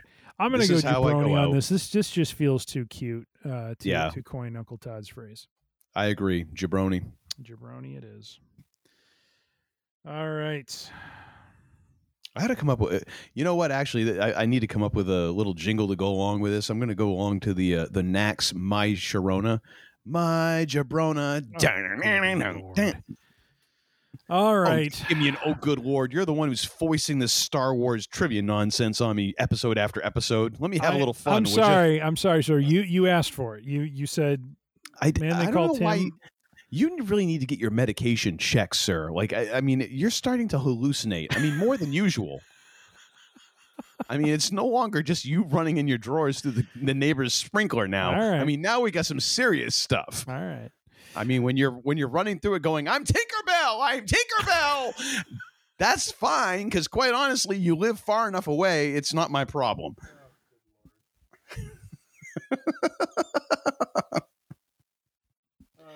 I do feel that the wings were a bit much. That's all I'm going to say. All right. Well, from the video that I've seen, I have tweaked the outfit. So, all right. Number 24. Strange ends the film as the Sorcerer Supreme after resolving the story's main conflict. So, the impetus behind this one is back in. I'm trying to think when did we last see Strange? Shoot, or Wong? Probably Shang-Chi. Far From Home. No, Far From Home. And that's when we found out that Far From Wong Home. got it on seniority, because we find out that Strange blipped. Oh, correct. Yeah. Correct. So Wong is right now Sorcerer Supreme. So the theory is, because of what Strange does in this film, that he then earns the mantle as, I don't know, payback or recompense for all he had to suffer through. Oh, real? Why not? Because, I mean, we know that he is going to be Sorcerer Supreme at some point. So why not? Why not now? All right. That ends the section. What's up with that?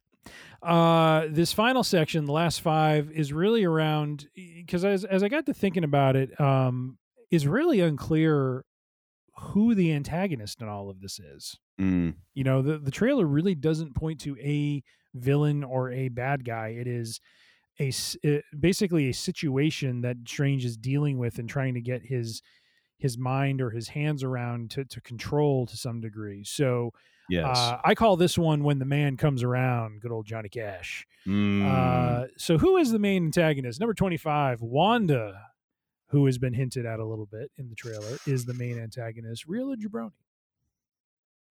Man, just looking through these, because I'm trying to plan this out, because I don't want to contradict myself more than I normally do, which is quite enough for any one human being. Indeed. Well, you didn't have to agree quite so quickly. I mean, jeez. At least pause for a freaking breath. You know what? I've heard that Wanda was going to be the big bad repeatedly when this movie was first announced and coming out of WandaVision. I'm going to stick with it. I'm going to go real. All right. I'm going to go the real as well. I agree. I think she is going to be the main antagonist. So are we just going to now jabroni the rest of these, or? Oh, I don't know. It depends. You know, you may have a couple picks you want to throw in there. Number 26, Mordo, who was a fellow sorcerer from the first film, but one who was very rigid in his feelings on manipulating reality and using magic in our reality, is the main antagonist. We have seen him imprison Strange. I think we're led to believe he's the one that handcuffs him and brings him before the Illuminati. We saw him suck the magic out of that poor dude who's at the end of Doctor Strange. Indeed. He is the one who introduces him to the Illuminati. So is Mordo the main antagonist? Jabroni. No, he's not. All right. I think eventually there is a case to be made of him becoming a more of a, because I believe in the comics he is a part of Strange's rogues gallery. Yes. If I'm remembering correctly, but I don't think in this one. All right, number 27, Gore the God Butcher. Again, Christian Bale's rumored character is the main antagonist. Real or jabroni? I'm going to go jabroni. I think he's the main antagonist for Guardians. Okay. I'm going to go jabroni as well. Here's an interesting one. Doctor Strange is the inadvertent main antagonist. So is he the one who causes the chaos that he is then having to somehow repair? See, this is an interesting one because this goes into, like, you know, is Tony Stark really the inadvertent antagonist of the entire Infinity Stone well, saga? That's fair enough. The suit of armor around the world. Yeah, it didn't work out quite so well, did it, Anthony? So, because like you said, there could be more than one, and Strange definitely seems like he is making his own bed and is going to be made to lie in it, if Indeed. you will. But I mean, it does say main antagonist, and main would imply one. So I'm going to go jabroni. All right. I'm going to go the real here. So you're just going to completely defy the rules of the English language. Look, sir, I could be wrong on number 25, in which case I would be right on number 28. So it all evens out. Oh, so I could just say real on all of these then. Well, you could say jabroni for all of them too. Well, if you're going to do that, then you know what? I'm going to change my answer right now. I'm going to go back to... According to the laws of free-range idiocy, once a... What in the high holy hell are you talking about with this? Rules? Rules? There are no rules. Playoffs? Playoffs? Nothing has anything to do with it, but Doc Brown, roads? Where we're going, we don't need roads. No, set me down for real on that. If you're going to play that game, I'm going to play it right with you. Oh, so look at you. So you want to go real all of a sudden on this? Yep. All right. You're damn skippy I do. He's afraid, ladies and gentlemen. I see the fear in his eyes. He's afraid I'm right. No, you don't see anything. We're not on video. They don't know that. And judging by you talking about altering your Tinkerbell outfit, I'm glad we're not on video. All right, last one. The creatures of the multiversal crossover are the main antagonists that Strange and company must contain. Real or jabroni? You first. I'm going to go jabroni on this. I'll go jabroni as well. All right. Well, there we have it, ladies and gentlemen. We have now, according to free-range idiocy rules, have completed, and they are now sealed forever to be in this state. The real or jabroni. They're hermetically sealed in an old mayonnaise jar on the man they call Tim's front porch. Only to be unsealed and sniffed, licked, chewed on and digested, and then regurgitated in a week or two's time, at which time we will then tabulate our results. Indeed. I'm just skimming through this. Man, we went the same on a lot of these. So there's a couple we were different on, and it'll be interesting. It's going to come down to those. Are the difference makers. We will see. I don't know if there'll be anything quite as quotable as the Dunst effect, but you never know. Well said, sir. Well said. And as always, a bottle of bourbon, a bottle of reasonably priced bourbon is on the line here. Yeah, until we get a sponsor. No Pappy's 12 year. No. Until we get a sponsor, we're going to keep this on the middle shelf, if not lower middle shelf. Good Lord. No upper shelf for this. Not at all. Well, well done. Thank you, sir, for combing through the interwebs and finding all of these theories. It is always much appreciated, and we shall see who the better guesser is forthwith heretofore. Indeed, you suspect. Retainer. Retainer. Oh my gosh. Oh, we're a sad lot, aren't we? And another thing. So what do you got for and another thing this week, sir? Well, myself and the missus took in a, as always, fabulously done documentary by Ken Burns and Company on the life of Ben Franklin on PBS. And I'm selecting this because so it was basically a two-part, 2 hours each part documentary on his life, starting all the way from the beginning through to his death. Very fascinating story, fascinating man for his time. And, really, when we, one of my other and another things was the John Adams series from Sam Adams is what I consumed quite a bit of when I was in college. But John Adams. Oh, who are you kidding? You didn't consume nearly as much Sam Adams as you did Mickey's Fine Malt Liquor, because that Sam Adams was much more expensive. That is true. But when we watched the John Adams series, one of the things I didn't realize, and I don't know if I just was sleeping during this part of history class when I was in high school.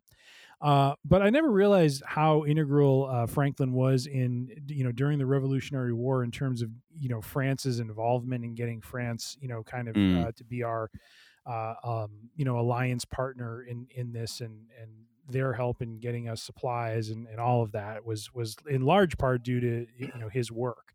And there's a fair amount of the documentary that's dedicated to that, especially during the revolutionary times and during the war. And so I just really enjoyed the documentary. Ken Burns just, if you've ever seen his documentaries, his company does a phenomenal job, very thorough.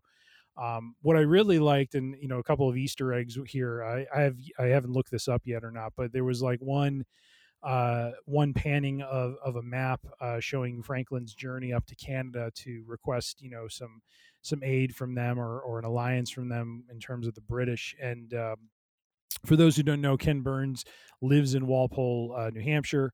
On the map, it shows some of the settlements that, some of the towns that have been established. Walpole was one of them on the map. They had, Mandy Patinkin was the voice of Ben Franklin. Oh, wow. What was really kind of cool was in the John Adams series, his name is escaping me. What is his name? The actor who played John Adams. Oh, my gosh. Paul Giamatti. Paul Giamatti. So there comes a point where they talk about how, when John Adams came out, and there are these parts in the documentary where they have the actors do the voices of the principals involved. So Mandy Patinkin doing Ben Franklin. Well, when it comes to John Adams, guess whose voice is doing John Adams? Paul Giamatti. Oh, nice. So it was such a cool effect because and Paul Giamatti was reading it as he did John Adams in the miniseries, and it was really it was so cool to hear him do that, and it was cool for us because we had just seen the miniseries, so like it was still kind of fresh in our minds, and it was it was just really, really just a nice nod to what had been done before. And just as kind of an aside, this isn't, an official and another thing, but there was a How I Built This with Guy Raz that was done with Ken Burns recently. Very well done, and very interesting to hear his story. So, but that was one of the things that he brought out, was just the fact that they try to do those things to make it, creative and fun and interesting for the viewers. And so having those little Easter eggs kind of nestled in there as you're watching it was just really, just a nice effect. So I'd highly recommend, if you have an opportunity to see the PBS documentary done by Ken Burns and Company, Ben Franklin, very fascinating, very interesting. You will not be disappointed. Very nice. And at 4 hours, that essentially qualifies as a short film for Ken Burns. Does it? Okay. Because, he did like the series on baseball that was like how many parts, like all of his stuff is, and it is. His films are gorgeous and immaculately researched and very well done. And just the storytelling that happens when they pan over these images. You know what I mean? Like all they're doing is panning over an image, and yet he does so much in terms of that effect with the dialogue and with the narration is just incredible. Oh yeah, he's a master storyteller in documentaries, and with limited resources, because most of his subjects are no longer living, of course. So making do with that, and that's why I say like immaculately researched, because you need that to find that drama and that information that's going to really hold you through the research. He's an amazing. I would, on the same level as like David McCullough, as far as a writer, the person who wrote the John Adams, the book that the miniseries was based on. I remember, I think it was for the Tim Ferriss podcast, he talked to Ken Burns and kind of started getting into some of the way that he researched and how long he's invested in these projects. And it is an undertaking for these. So I'm going to have to check that out. Absolutely. Yep. And what is your and another thing, sir? Well, I got a little bit behind on my reading for a while. I kind of got stalled on, I can't even remember what the book was now. That's how I got through it. And I kind of was then like, okay, I got through that. Next. So this was a kind of a bit of a turn off of fiction for me, because I'd read a couple of novels, and I wanted something a little different. And I'm a big fan of biography, and I got this for a Christmas present. It is Trejo by Danny Trejo and Donald Logue. So you mean the man known as a Rancor trainer? Yes. Oh my gosh, Machete himself. One of the people that you would always think like, I don't want to meet him in a dark alley, but apparently one of the kindest, warmest human beings that you can possibly encounter. And his story is amazing. Yeah. Just to hear I've heard bits and pieces of his story. He was in pretty much every maximum security prison in the state of California at one time or another. And he was, as he put it, the Mexican that you didn't want to F with. Yeah. And just you hear him tell his story. And the fun part is, if you're like me and you've watched enough Danny Trejo interviews and enough movies with Danny Trejo, you hear the Danny Trejo voice as you're reading the book, which is just awesome. That's because cool. I could hear the inflection and just the way that he would say some of the, oh man, I have to see if this is on audiobook, and if he reads it, then I am probably going to purchase that just so I can listen to it and see how right I was in my interpretation. Nice. But it is a great story of him going through a rough upbringing, would be kind of downplaying it, and a rough adulthood, and then getting out of prison, getting clean, and really finding his mission in life, which is helping others. And as he says several times in the book, every good thing that has happened in his life has happened as a direct result of him helping somebody else. Nice. And it's not like he then says, well, I got out of prison, I got off of drugs and alcohol, and then then everything was great and I was a great person. Like, no, he still is very open about the fact that, yeah, I was doing all these great things to help other people, and I was a complete turd to the women in my life. And I couldn't do this and I couldn't do that, and I was selfish and I didn't do this and I didn't do that.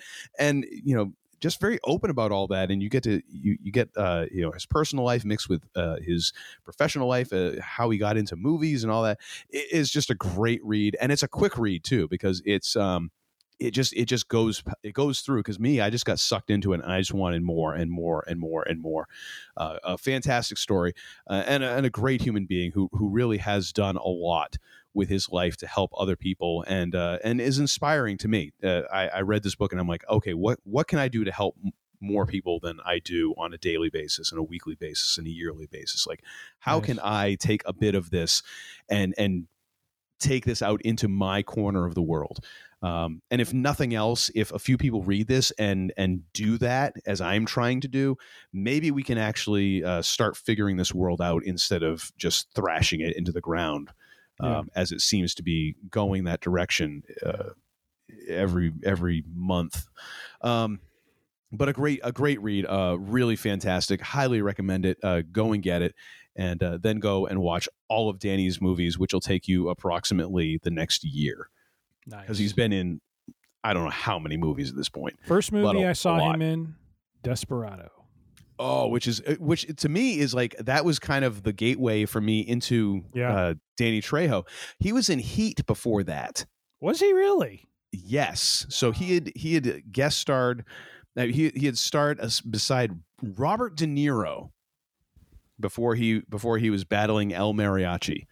Wow. Yeah, I completely did not have my Danny Trejo history correct, which then makes it even greater when you think of when Robert Rodriguez wrote Machete, and made Danny Trejo the star, and he's a good guy in the movie, and so it was like really his first starring role in a movie, and he's walking out of his trailer one day, and Robert De Niro is walking out of his trailer, and Robert De Niro just looks at him and holds up one finger, because he's like, you're number one on the call sheet. You're never number one on the call sheet. Like, he's always like one of the bad guys, like, bad guy number 3 or whatever. Right. And he's like, you're top of the call sheet, dude.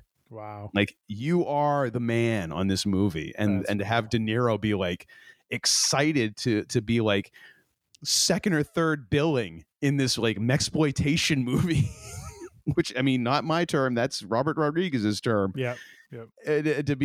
But to do it joyfully for someone that he seemed to genuinely really like and to appreciate as an actor as well, which is great. I thought I read that part in the story. I was like, oh, that's fantastic. De Niro being like cheering him on. Like, how cool is that? Cool. To go from San Quentin to that. I mean, hey, that's a life right there. Props. Well, thank you so much for all the members of the Free Range Idiocy congregation who have turned out and listened. We so appreciate you and your listenership. If you have not yet joined the Free Range Idiocy congregation, well, first of all, there's the cork coming out of the bottle. The man they call Tim is now officially off the clock, ladies and gentlemen. Real and Jabroni is over. It is Bourbon O'Clock in Chicago, ladies and gentlemen. And you know what? I can't be mad because it's going to be the same here in Maine in a few minutes, so you go right on with your bad self, sir. But if you have not yet joined the Free Range Idiocy congregation, what the hell's wrong with you? Go ahead and subscribe to our humble little podcast here on the interwebs, and that's how you become part of the congregation. You can find us at freerangeidiocy.com. That will take you right to our Podbean page. You can subscribe there right through the Podbean app, and you can find all our episodes, download them all, and listen to them all. And, that'll keep you busy for a little while and off the streets. What you do after that is that's your problem. If you have another podcast purveyor of your choice, like Apple Podcasts, Google Podcasts, Spotify, iHeartRadio, any of those, go ahead and find us there. Search for us, Free Range Idiocy Congregation, Free Range Idiocy. Not Free Range Idiocy congregation. Just leave the congregation part off. You know what I mean. And you find us on there. If by any chance you do not find us on the podcast purveyor of your choice. First of all, man, that might be some Brand X stuff you're doing there. I don't know. We've run most of them. But if we were not on there, go ahead and send a message to tim@freerangeidiocy.com, and he'll let me know, and we'll see about getting that hooked up for you. If you have any questions, thoughts, concerns, you can also send those to tim@freerangeidiocy.com, and he will get back to you PDQ forthwith hence, and also let you know that you suspect. If you'd like to further yourself...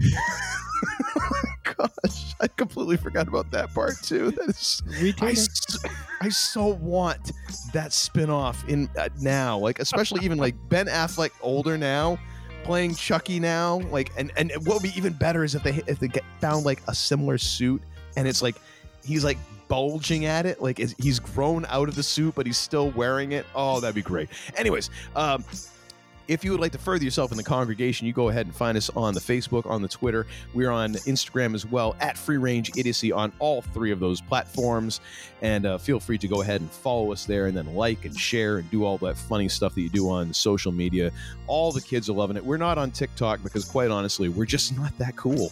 We're old. We're old, ladies and gentlemen. And I'm not even sure that either of us could figure out how to use the TikTok. I'm pretty sure that Tim still has a MySpace page. He's the one. I'm a friend of Tom. Yeah. They're the only 2 on the platform right now, and only one of them really exists. Anywho, right now I'm about ready to hand this over to the man they call Tim so he can take us home, but not before I ask the second most important question in all of humankind. The first, of course, being what is hip. The second being, what the hell did we learn this episode? We've learned the following, my friend. Good. Firstly, we have learned your suspect is going to be an ongoing gimmick for the foreseeable future of the show. Yes, because we love to beat something into the ground, don't we? Oh, we do. We do. And how. On that note, Fantastic Four is suspect. But Thor, Love and Thunder, and Moon Knight are not. We are looking forward to seeing how Moon Knight resolves, and more so for Thor, Love and Thunder, and the story to be told for the lightning god himself. You're gonna lose your Marvel shill status if you keep on dismissing the Fantastic Four. I think, you're gonna be pleasantly surprised. All right, I will hold out a measure of hope for it. The man they call Tim. Not that we discussed it, but I just figured I'd let everyone know. Well stocked with legal pads. So moving forward, any sort of content you know is jotted down on a legal pad, and I have plenty of them, so not a problem there. I bet who else is a big fan of legal pads? I bet Uncle Corny has legal pads strewn everywhere when he's doing a show. Because he's not the most tech savvy of cats. I bet he has legal pad after legal pad after legal pad. Or if anything, he's got a legal pad with the local Domino's on number written. Actually, down. You know what? He's got the Domino's box, just the top ripped off it, and that's what he has his notes written on. There you go.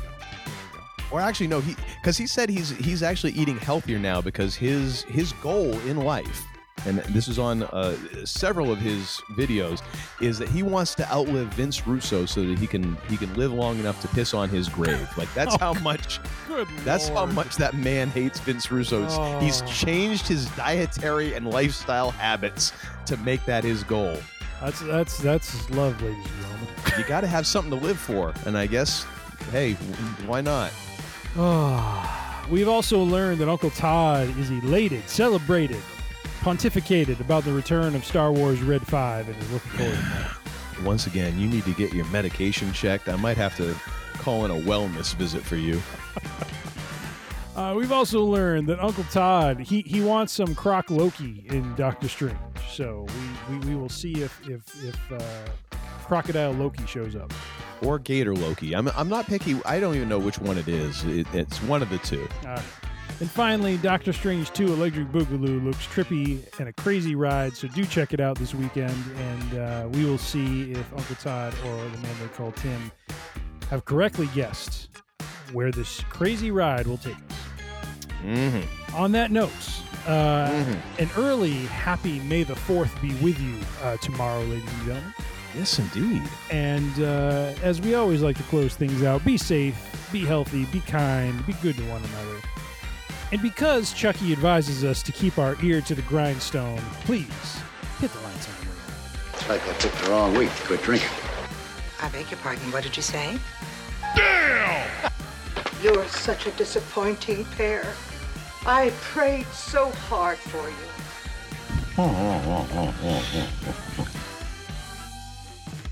Retainer. Yes, suspect. Oh my God. Now get the hell out of here!